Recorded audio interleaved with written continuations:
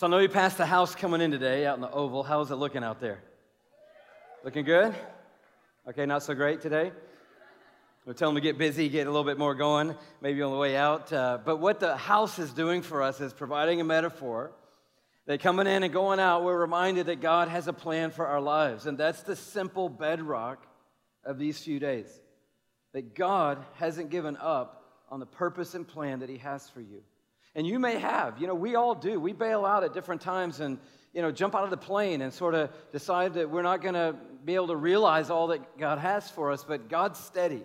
And He hangs in there with the dreams that He has for us. And somehow He's able to orchestrate all things good and bad to keep us in the process of becoming what He's dreamed that we would be. And I love this message today. And to you high school guys, I know it may be a challenge. In fact, you may want to just leave back there and come back up here, because I'm looking at you back there thinking, okay, you haven't slept in a couple of days and you had a bus ride over a mountain. But this message is so for you, and I didn't plan it that way. I wasn't thinking winter weekend when all this came together, but this is a perfect ending for a weekend like we've just had together. And for everybody else in the building, come on, God has got an incredible picture in His mind when He thinks about you. And so here's what's been happening even in the last few weeks. We've been sort of awakened to the idea that God wants to make us into great men and great women. And when I say that, even something in me, gives a little pause, because we're like, let's don't overstate anything, Louis. Let's just kind of like, living would be good, Making it to the end would be good. Making it to the New York meeting would be good. But God is better than good. And God really does want us to become the kind of people that could be shade for generations to come. And He's thinking about that when He looks at you today. He's not thinking about where you're going to eat tonight. He's not thinking about where you're going to go on vacation over spring break. He's thinking about the long arc of you and the long arc of me. And people are awakening to that.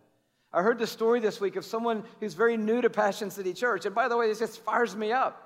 That they came through the doors, found Jesus recently at Passion City, signed up for launch, got in launch, and started growing in their understanding of what this whole thing's about. And their friends said, hey, how's launch? And they said, launch is blowing my mind. And they said, well, what do you think about the Built series? And they said, well, I haven't been to church because I've been going to launch at 5 o'clock, so I haven't been in this series. And the friend said, well, you've got to go online and listen to these talks, because this is exactly where you are in that stage of beginning to see what God wants to do in your life. So the next time this person saw their friend, they said, how's it going? They said, oh man, I was in the Build series and this is phenomenal. I've already had to leave the relationship that I'm in because I realize we're not building the same thing.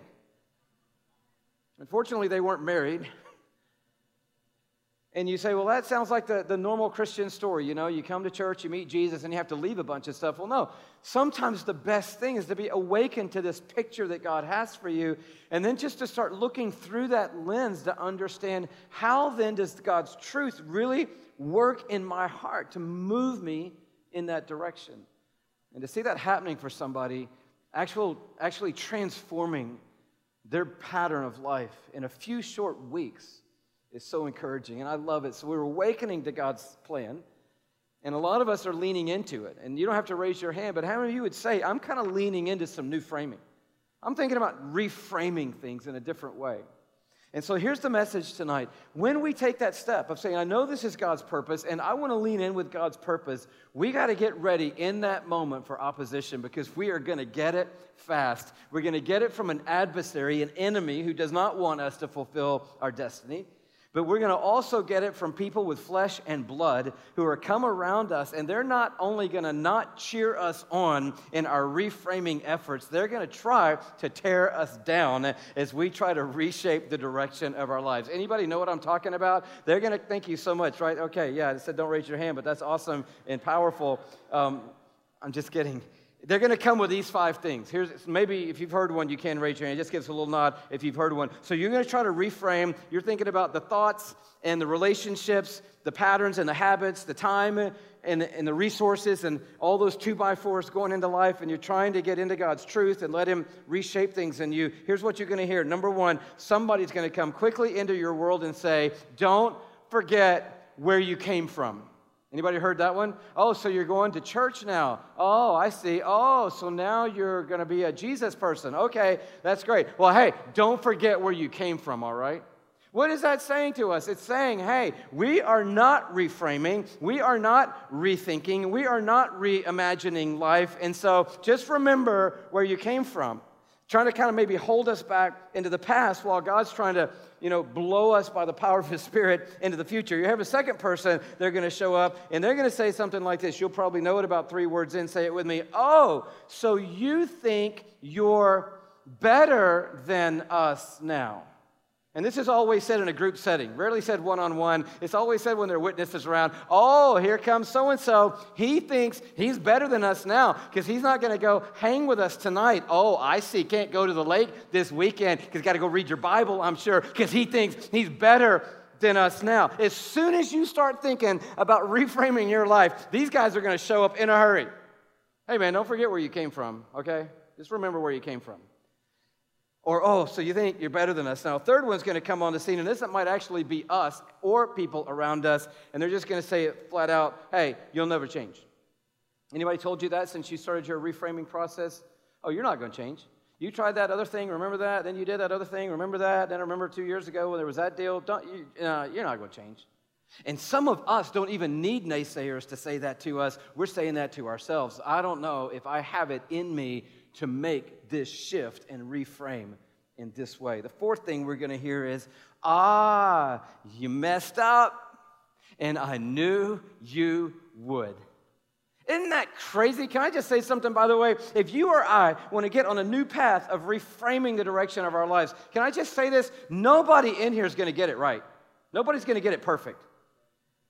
Is that a lack of faith for me to say that as your pastor? No, that's just reality. Nobody's going to get it perfect. So if you start thinking, I want to rethink, I want to restructure, I want to reorganize, I want to reshift things, you're not going to get it perfect. And there's some people who have the spiritual gift, God bless them, of being exactly in the right place in the marathon where you're going to stumble and fall face down on the pavement. Somehow, they just know where to be when you're going to mess up. And you come around a corner, you say what you didn't want to say, you do what you didn't want to do, you drink what you didn't want to drink, all of a sudden you react the way you didn't want to react, and there they are going, reframing, are we? And they just love that moment of being exactly in the right place when we stumble and fall in our efforts to be what God wants us to be, so they can applaud our failure and applaud our stumble, and they're going to be there. You got to get ready for them. They're going to be right at the moment, and they're going to go, I knew it. I knew it. I knew it. You're not going to change. Just remember where you came from. You're not better than us. See? And then there's a fifth person out there. They're a little more savvy. They're not going to hit us head on. They're going to say, hey, go ahead and build your new life. That's great. But it's okay to take a day off and just come hang with us. So you just do your thing. That's great. I'm glad that's working for you. That looks amazing. But hey, you can still go on the trip, can't you? And in these moments, people are going to try to come into our rebuilding moment. They're going to try to come right on the heels. I mean, we're talking hours away for you guys in high school. This is all counting down, might have already happened. And you're going to come back and say, I really did see God. I mean, yes, it's a mountaintop experience. It really is. It's Sharp Top Cove. It's up on a mountain. But it was more than that. I really did get still, and I got quiet, and I listened, and I heard from God, and I was around people who were speaking life, and my eyes were open, and I really do see a new direction for me. There's people just waiting in the wings to come in and to shout us down from the desire God is awakening in our hearts to live a different kind of life. You better get ready for that. It's going to happen. It even happened to us at Passion City Church. Can I tell you this? And I'm going to get in the flesh momentarily, but I'll get back in the spirit before we finish the message. So we started this series Built, and we're going to build a house in the Oval. And I overstated, kind of making light of it, that somebody was going to get to live in the house, that we were going to, raffle off the deed of the house, and you could live there and live in the Oval at 515 and all that. That was a joke, okay? It's not a real house, all right? It's a prop. It doesn't have flushing toilets. It doesn't have a hot water heater. It doesn't have a security system in it. It doesn't have a Keurig. It is a prop. It is something that we all see coming in and going out. But after the very first week of our series, somebody turned us in to the Atlanta City Building Authorities. And here's what's crazy about it. It happened before the message went up online on Wednesday. An insider in the house turned us in for building a fake house in the Oval. I'm in the flesh now. And it's unbelievable. It's unbelievable. If you're here right now, I'm just telling you, this was crazy. You say, how do you know it's an insider? Because someone showed up, knocked on the door, asked for the right person, and said, I heard you're building a house in your Oval.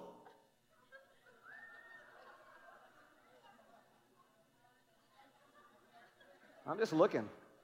I'm looking right now. I'm good at spotting conviction. I'm looking. Yeah, we came to work, and this was on our door.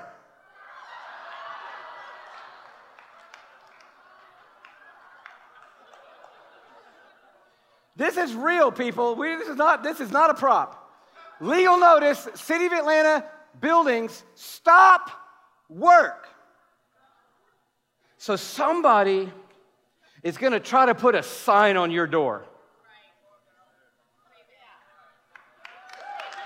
Stop work. And they're going to start with one of these introductions right here. And inside, not outside, you're going to say, can't stop, won't stop. Can't stop, won't stop. Because God's plan and purpose is too big. My eyes have been open. I'm not what I came from. I am what God's making me to be. And I can't stop, and I won't stop. Nehemiah 6 is our text today. And if you know this story, you'll understand where we are. If you don't, it's such a powerful reminder for us. Nehemiah, by the way, is almost to the halfway point in Scripture. So if you're at Psalms and Proverbs, you've gone a little too far, just go backwards a little bit to the book of Nehemiah. Let me give you the short story here. The people of God have been taken into exile because of their rebellion against God, their refusal to be a part of God's plans and purposes for their life. And so a foreign ruler has taken them out of Jerusalem and into exile. And in exile, word comes to Nehemiah about the conditions of the city of Jerusalem. And you can see this in chapter 1. We're going to look at chapter 6, but let me just give you a little bit of the backstory. It says, they said to me, those who survived the exile and are back in the province are in great trouble and disgrace. The wall of Jerusalem is broken down, and its gates have been burned with fire. When I heard these things, verse 4, I sat down and wept. For some days I mourned and fasted and prayed before the God of heaven. When word came to Nehemiah that the city of God is broken down, the walls are broken down, the gates are broken down, and the rubble has been set on fire, it so broke his heart that he shifted everything into a season of prayer and fasting. Eventually, fast forward in the story, he goes to the ruler, which he is under, which he has favor with, and says, can you release me for a season to go back to Jerusalem and to build up the walls of the city? He has favor with the ruler. He's released to go survey the situation. When he surveys the situation, God comes on him with amazing calling and anointing. And Nehemiah gathers up an army of a remnant and begins with the power of God to rebuild the walls in the city of Jerusalem.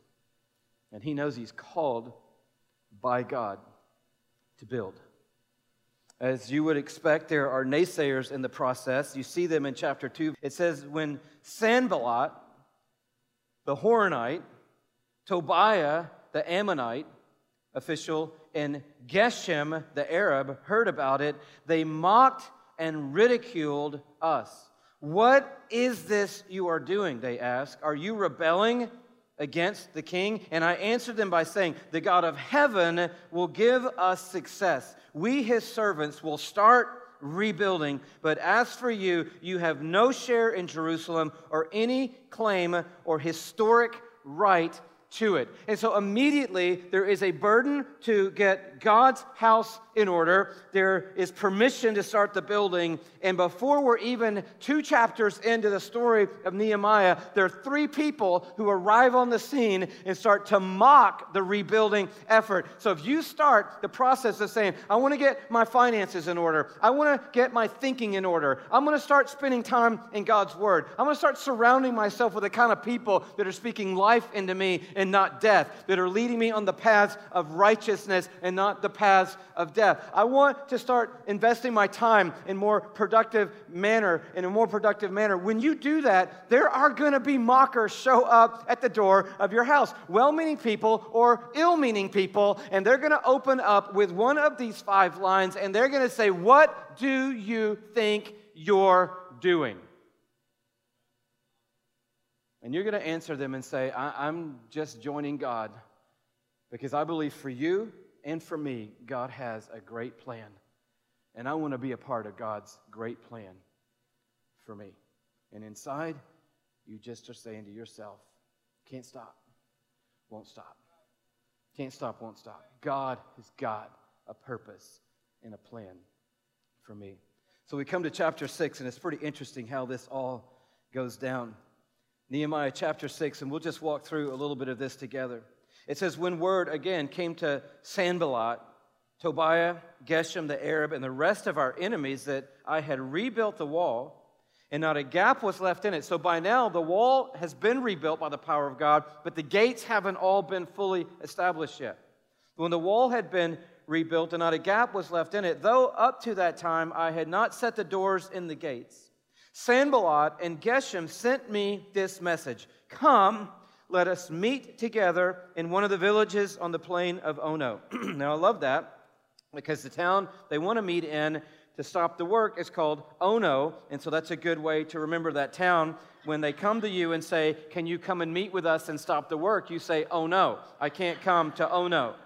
Can't stop, won't stop. But they were scheming to harm me, so I sent messengers to them with this reply. Come on, can you read this with me? I am carrying on a great project and cannot go down. This is our message. I'm doing something great, and you got to see that your life is a great project. The walls of the city of Jerusalem are not our job today. Rebuilding Jerusalem's literal walls is not our work today. Your work today is to build up the walls of the house of God, which is your life, a living stone being placed into what God is doing in the world, and it is a great work. You are a great work of God. And the rebuilding of your life and the rebuilding of your relationships and the rebuilding of your outlook and your thinking and your direction, this is a great work. It's not a New Year's resolution. It's not a I need to lose some weight idea. It is a great work of God. And people are going to come to you and they're going to say, hey, take a break and come down and let's talk about it. And you're going to say, I'm sorry, I can't take a break. And I can't come down from this great work. He goes on and he says, I'm carrying on a great project and cannot go down. Why should the work stop while I leave it and go down to you? All the messaging in here is down. And that's what the world's going to try to do to you when you set your heart to let God build your house. It's going to try to bring you down. Because people don't like seeing other people rise up. We are not a celebratory culture of rising up. We rather love to talk in prayer talk about people who are falling down. Oh man, we need to pray for so-and-so. Did you know that their marriage is really in trouble and we should pray for them? Well, is there really going to be a lot of praying? Or is that just our way of celebrating somebody else's demise? And Nehemiah had such a clear vision of what God was calling him to do. His heart was, I can't stop, and I won't stop, and I am not coming down to you. I'm not going to be lowered down. to you. Verse 4, 4 times they sent me the same message. So don't think that you're going to try to explain it to somebody and they're going to go, oh, okay, I got it. No, you're going to hear it again. You're going to hear it next week. You're going to probably hear it next month. And then when you stumble, you're going to hear it really loud. And guess what? You're going to stumble. Can we just say that out loud, by the way? Everybody who sets out to build the house that God wants you to build, you are going to stumble at some point. Nobody is going to have a perfect track record in building the house. Can we just acknowledge that already? That's not a message of failure. That's not a lack of faith. That's just the reality of Scripture that says even the youths will stumble and fall. Even the young men will get weary, but God will renew us and lift us up. It says, hey, don't be weary in doing the right thing, because in due season you will reap if you do not faint. It's a struggle. And there'll be a moment for all of us that in the building that we'll put the 2x4 in the wrong place, or put the wrong 2x4 in for a minute, or just not put a 2x4 in for a minute. And in all those moments, people are waiting to celebrate our failure. And 4 times they came to Nehemiah with this same message. 4 times. Hey, come down. Let's talk about it. Let's meet. Oh, no. No, can't come down. Too important of a job. Too important of work to stop and come down to you. 2nd time. 3rd time. 4th time. He says, I can't stop. I'm sorry, I can't stop. This is too important. I can't stop. So then, look at verse 5. A 5th time, Sanballat sent his aide to me with the same message, and in his hand was an unsealed letter in which was written, it is reported among the nations, and Geshem says it is true. Have you ever heard one of those before? I heard, and so-and-so said it's true. Hello, now it must be actual fact, that you and the Jews are plotting to revolt, and therefore you are building the wall for this reason. Moreover, according to those reports, and so-and-so said it was true, you are about to become their king and have even appointed prophets to make this proclamation about you in Jerusalem. There is a king in Judah. Now this report will get back to the king, so come and let us confer together.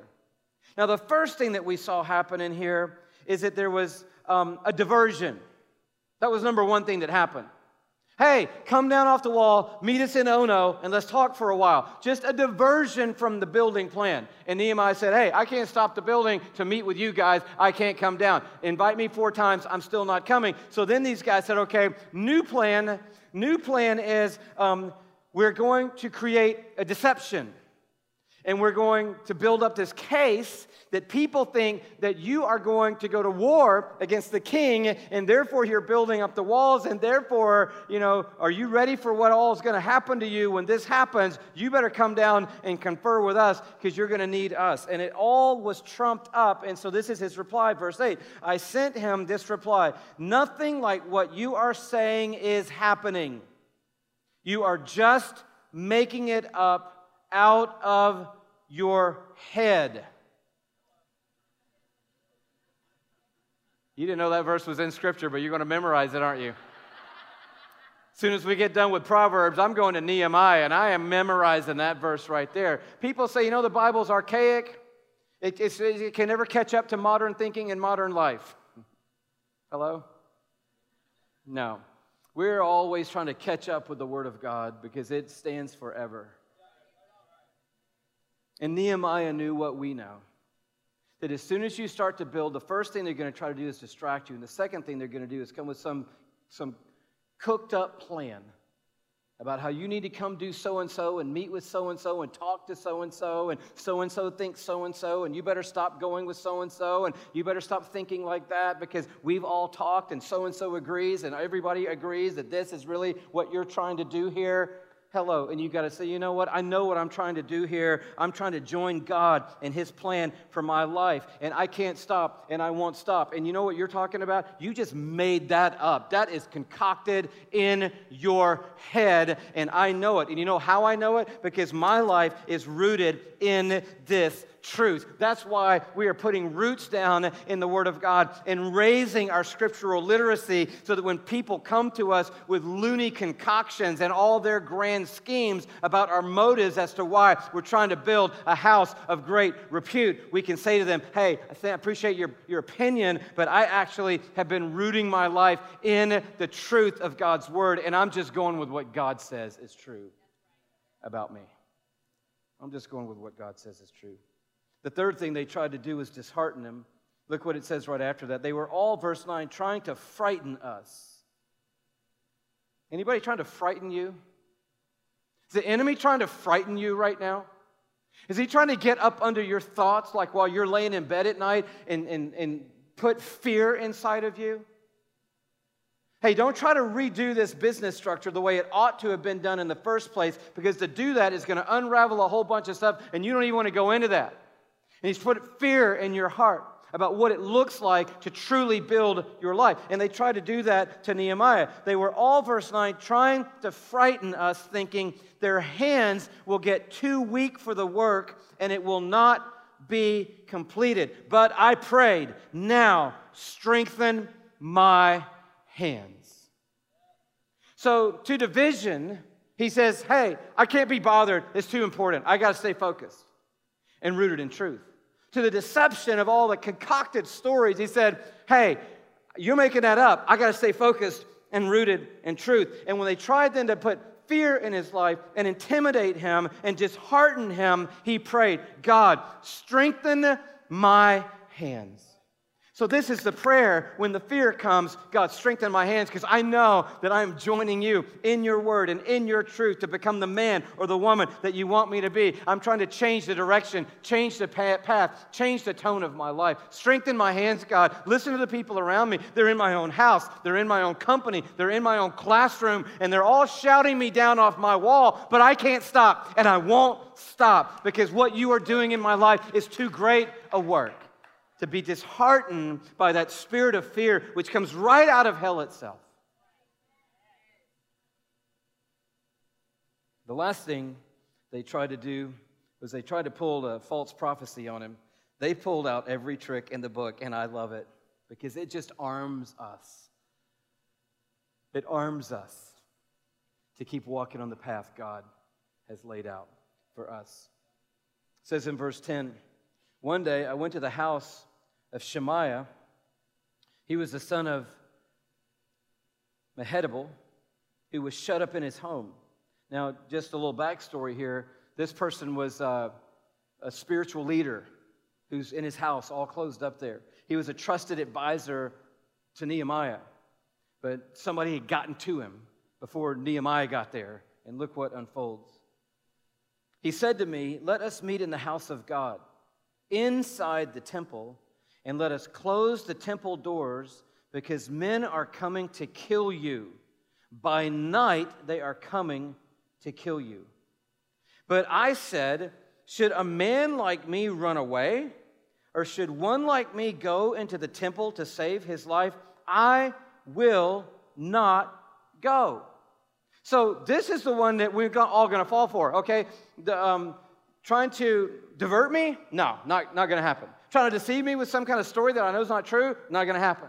Trying to dishearten me? I'm going to say, God, strengthen my hands. But now he's got a guy saying, I'm your trusted advisor. I am the spiritual one. Hey, we need to go into the temple. We need to barricade ourselves in the temple. We need to close the doors around us, because I've got a word. They're coming to kill you, and they're going to kill you tonight.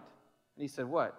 I've been called by God to build this wall. I've been called by God to establish these gates. I've been called by God to let his glory come to this city again. God doesn't want me to go and hide in the church. God wants me to build the church. God doesn't want me to go and run in the night. God wants me to shine in the night. I am not going to go. And I'm sure there was a little tension in that moment. I'm sure there was a little spiritual dynamic going there. I got a word for you. Anybody got a word for you right now that's telling you in some way, shape, or form that you ought to back up from what God's trying to build in your life? Well, here's what Nehemiah, he understood. He had God help, and look what he understood. Look at the next phrase. He says in verse 12, I realized that God had not sent him. Wow. So when people roll into your life, into your building plan, into your framing plan and say, hey, I've got a word for you, you have to really check that with the word for you. And you've got to check that with the community of people who are in the word with you. And you've got to line that up against the calling of God on you to make sure that you don't hear somebody's word for you that got diluted along the way by the plans of other people. He said, I realized. Aren't you glad Nehemiah realized that? With God's help, he realized in that moment that God had not sent him, listen, but that he had prophesied against me because Tobiah and Sanballat had hired him. He had been hired to intimidate me so that I would commit a sin by doing this, and then they would give me a bad name to discredit me. I love this chapter because some of you were going, the whole world's against me, man. I'm just trying to build a life. I'm just trying to make some good decisions. I'm just trying to walk on God's path. And I mean, I got people on every side shouting me down off my wall, and I must be the only one like that. And you're like, Nehemiah, thank you so much. Here's a guy I can relate to. Diversion. Come down, meet us in Ono. Let's just have a drink. Let's talk about it. Can't stop, won't stop. Oh, I see what you're trying to do now. Oh, you're trying to think you're going to like build a big city and become the king and be the ruler of everything? And yeah, okay, that's not going to work for you. No, that's not what I'm trying to do, but thanks for trying. I'm just trying to be the person God wants me to be. Oh man, when people hear about what you're trying to do, don't be some friction in the land. You better get ready. I'm afraid. God, strengthen my hands. Hey, I've got a word from God for you. Stop.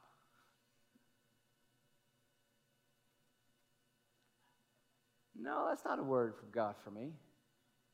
Because God said, build.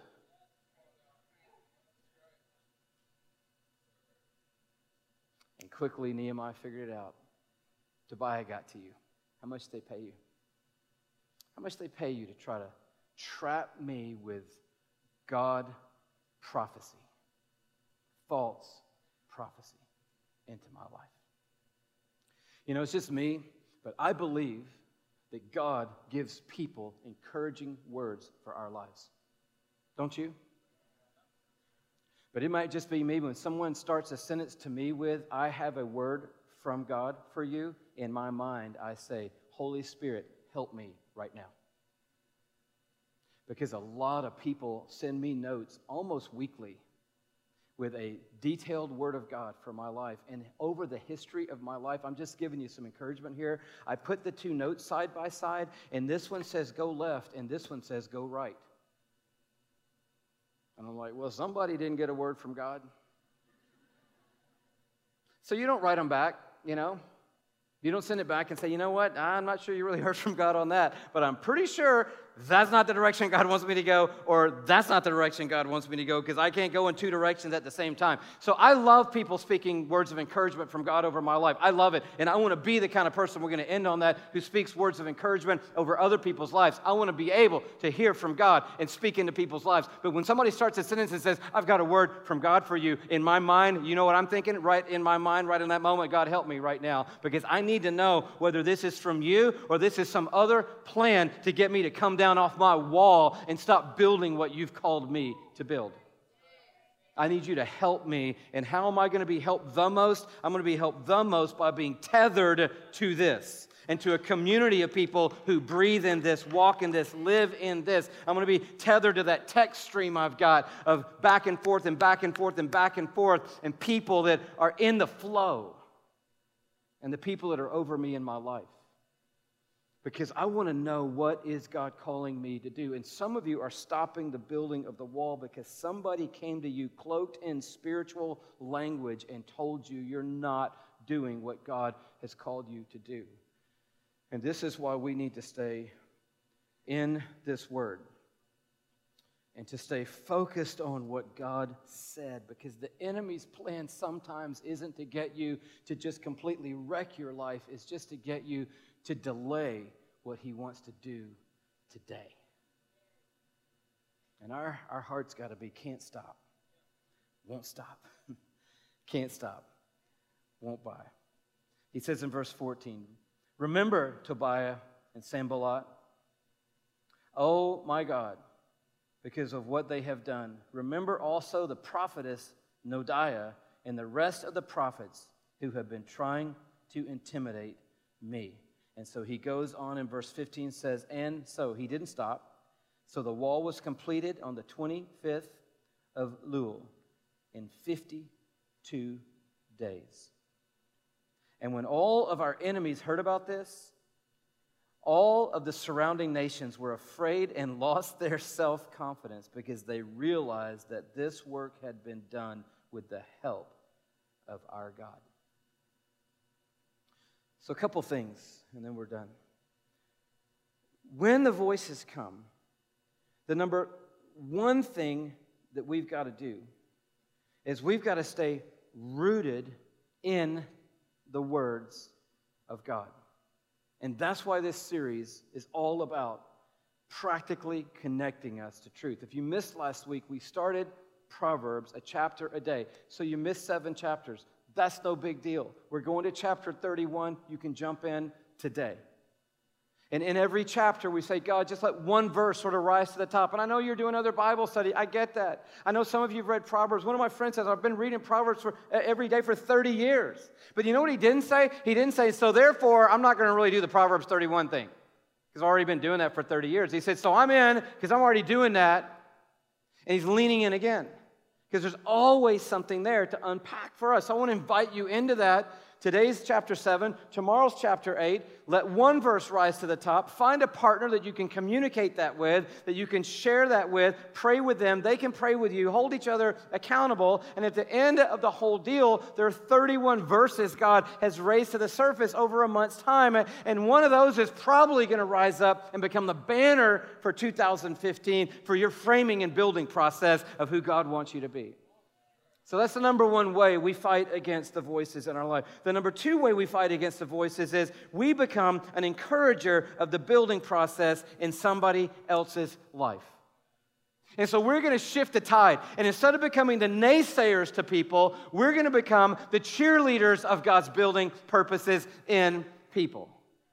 Because when people criticize us, and your mom told you this, and my mom told me this, but it's true. When people criticize your progress, what does she say to you? That says, say it with me, that says more about them than it says about you.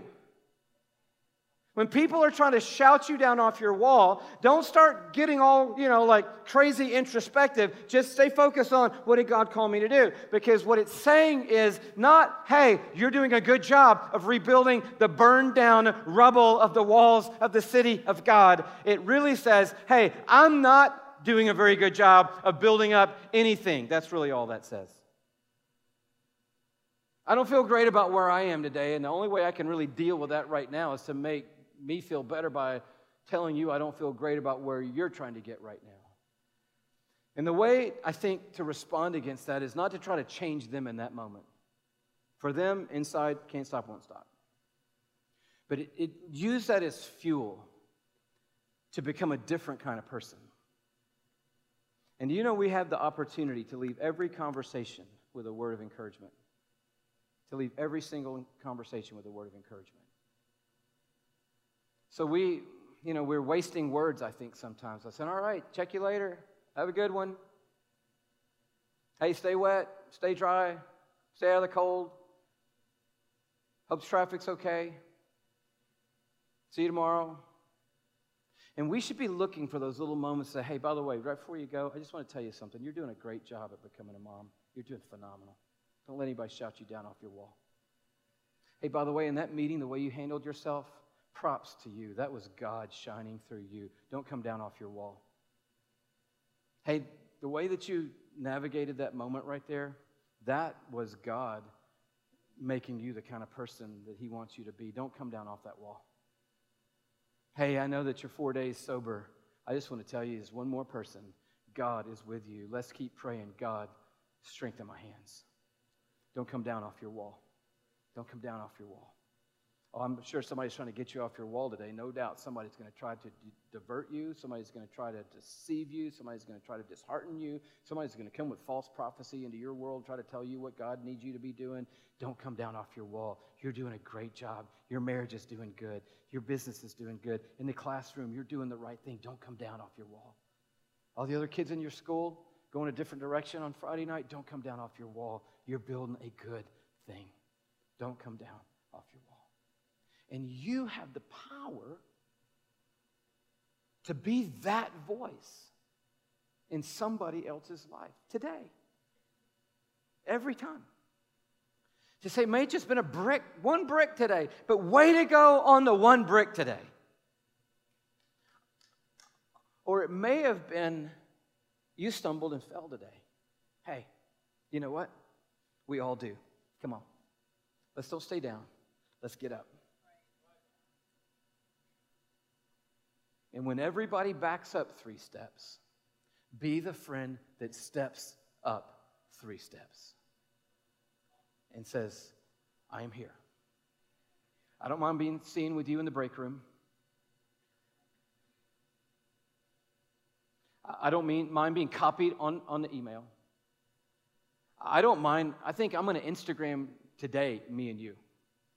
Because today is the day that everybody in the office is talking about your stumble. So today is the day that I'm going to go public and say, this is my friend, and I'm walking with her. And people are going to be like, did you not know?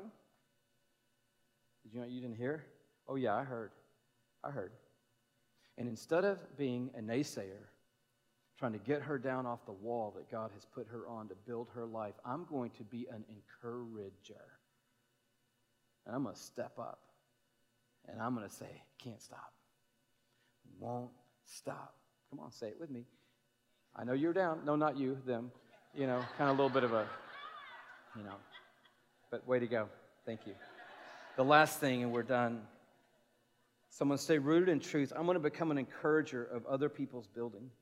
And can I just say one last thing about that?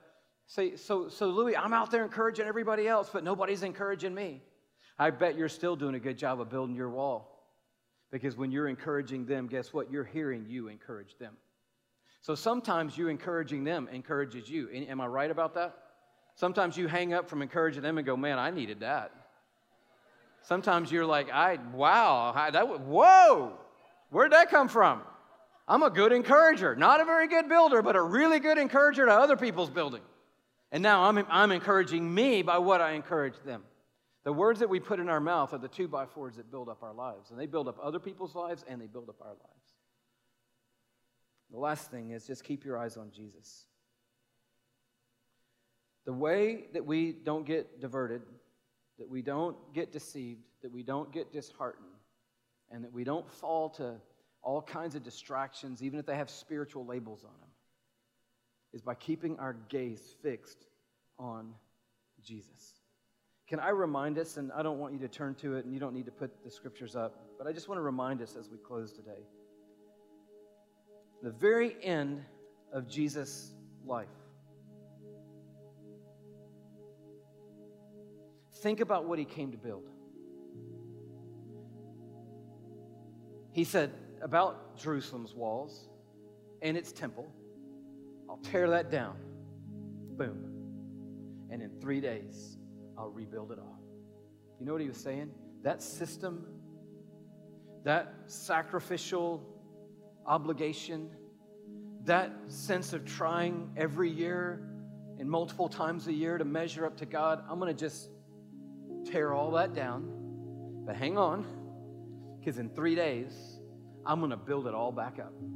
I'm going to rebuild everything, a whole new system in a whole new way to God.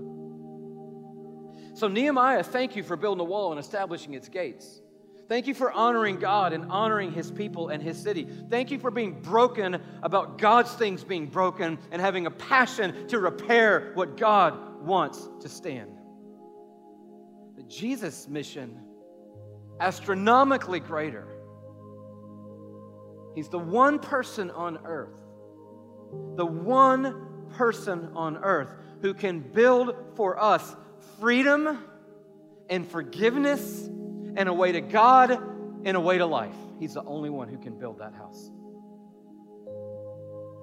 And it led him to a cross at the end of his life.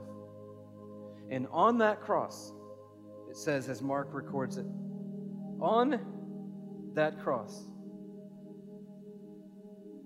it says it was the 3rd hour when they crucified Jesus. The written notice of the charge against him read, this was above his head, the King of the Jews. They crucified 2 robbers with him, one on his right and one on his left. And those who passed by, because this was on a roadway coming into Jerusalem, to make a point. Don't get all up against the powers of Jerusalem and Rome. So all the people are now passing by. And they hurled insults at Jesus, shaking their heads and saying, "So, you who are going to destroy the temple and build it in 3 days, come down from the cross and save yourself." In the same way, the chief priests and the teachers of the law mocked him, saying among themselves, "He saved others," they said, "but he can't save himself. Let this Christ, this King of Israel, come down now from the cross, that we may see and believe." So at the very end of the process, when we're only a few hours away from the completion of the work, of the sacrifice of the Son of God to cover all the sins of the world, the naysayers showed up to the wall and said, "Hey, if you're really Jesus, then why don't you come down off the cross and prove it? Oh, you're going to rebuild the temple in 3 days. Well, you better get down off that cross if you're going to be doing some rebuilding. He saved others, but look, he can't even save himself. How pathetic is that at the end of it all?" And Jesus can't stop. Can't stop. Won't stop. I'm just going to stay up here until it's finished. Can't stop.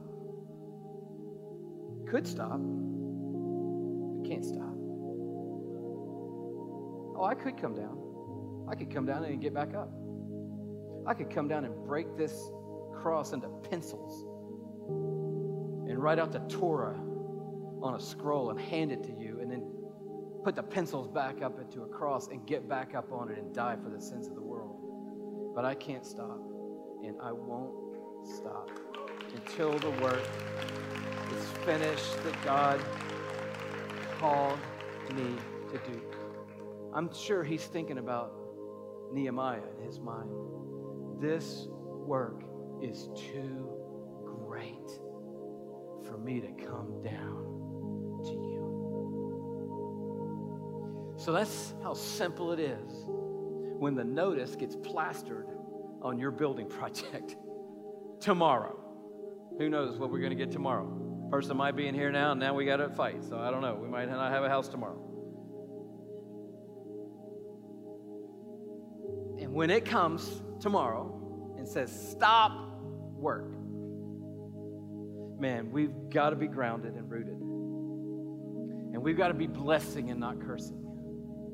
And we've got to have our eyes fixed on Jesus and say, "You know what? They tried to get you to stop, but thank you that you didn't stop." I would have been just like him if I'd been standing there. I would have probably been hurling insults too and trying to get you to stop your work because we didn't understand the fullness of your house. Can I just close and say this to you today?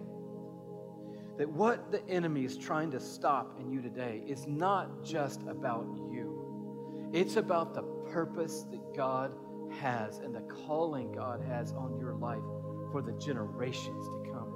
It's not just about your week. It's about your kids' future, your grandchildren's future. It's about a city or a nation. It's about the globe. It's about an economy. It's about something far bigger than you can think of today. God has such a great plan for you. And when the enemy comes, don't think it's all personal and it's all you and nobody loves me and nobody likes me and everybody's against me and the whole world's against me and I'm just trying to build a wall today, but everybody's shouting me down today. The enemy is trying to discourage you, but it's not about you. It's about the purposes and plans of God for the masses of people that your life is going to impact when God builds the house in you He wants to build. And Jesus did not hang on the cross and say, oh, poor me. Oh, poor me. Look, everybody's insulting me. Everybody's hurling all these curses at me. Look how embarrassed I am today. He said, I am up here for the nations. I am up here for people in every corner of the earth. I'm up here for the glory of God. This is so big. This is so grand. This is so vast. These little people who are mocking me today have no idea how great the work is that God has called me to do. I cannot stop, and I will not stop. I cannot stop, and I will not stop. And we're not dying for the sins of the world today. None of us are going to build that house. Praise God, it's finished. And forgiveness is here for every one of us today. But you've got to see that what you're doing is great. And it's not just about you. It's about the future. It's resting on your obedience to God today. And your perseverance in what God has called you to be and to do. It is not going to be easy. No, it will not be easy. There will be a sticker on your door. And it might even be your closest friend. But God is greater. And in time, I believe that if we're faithful almost all the time, at the end of the journey, those people come back around and they go, you know what? I had no idea that that's what you were doing. I got to give it to you. 7 years later, I got to give it to you. That's impressive. 5 years later, I got to tell you, I didn't think you could do it.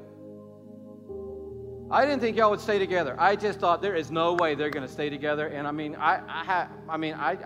don't know what to say. That's exactly the way it went down with Nehemiah. And you know what he said?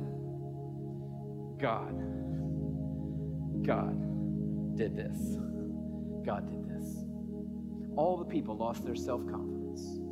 And they all came and they were afraid. And he was like, God did this. And I believe most of your mockers will come back around in time.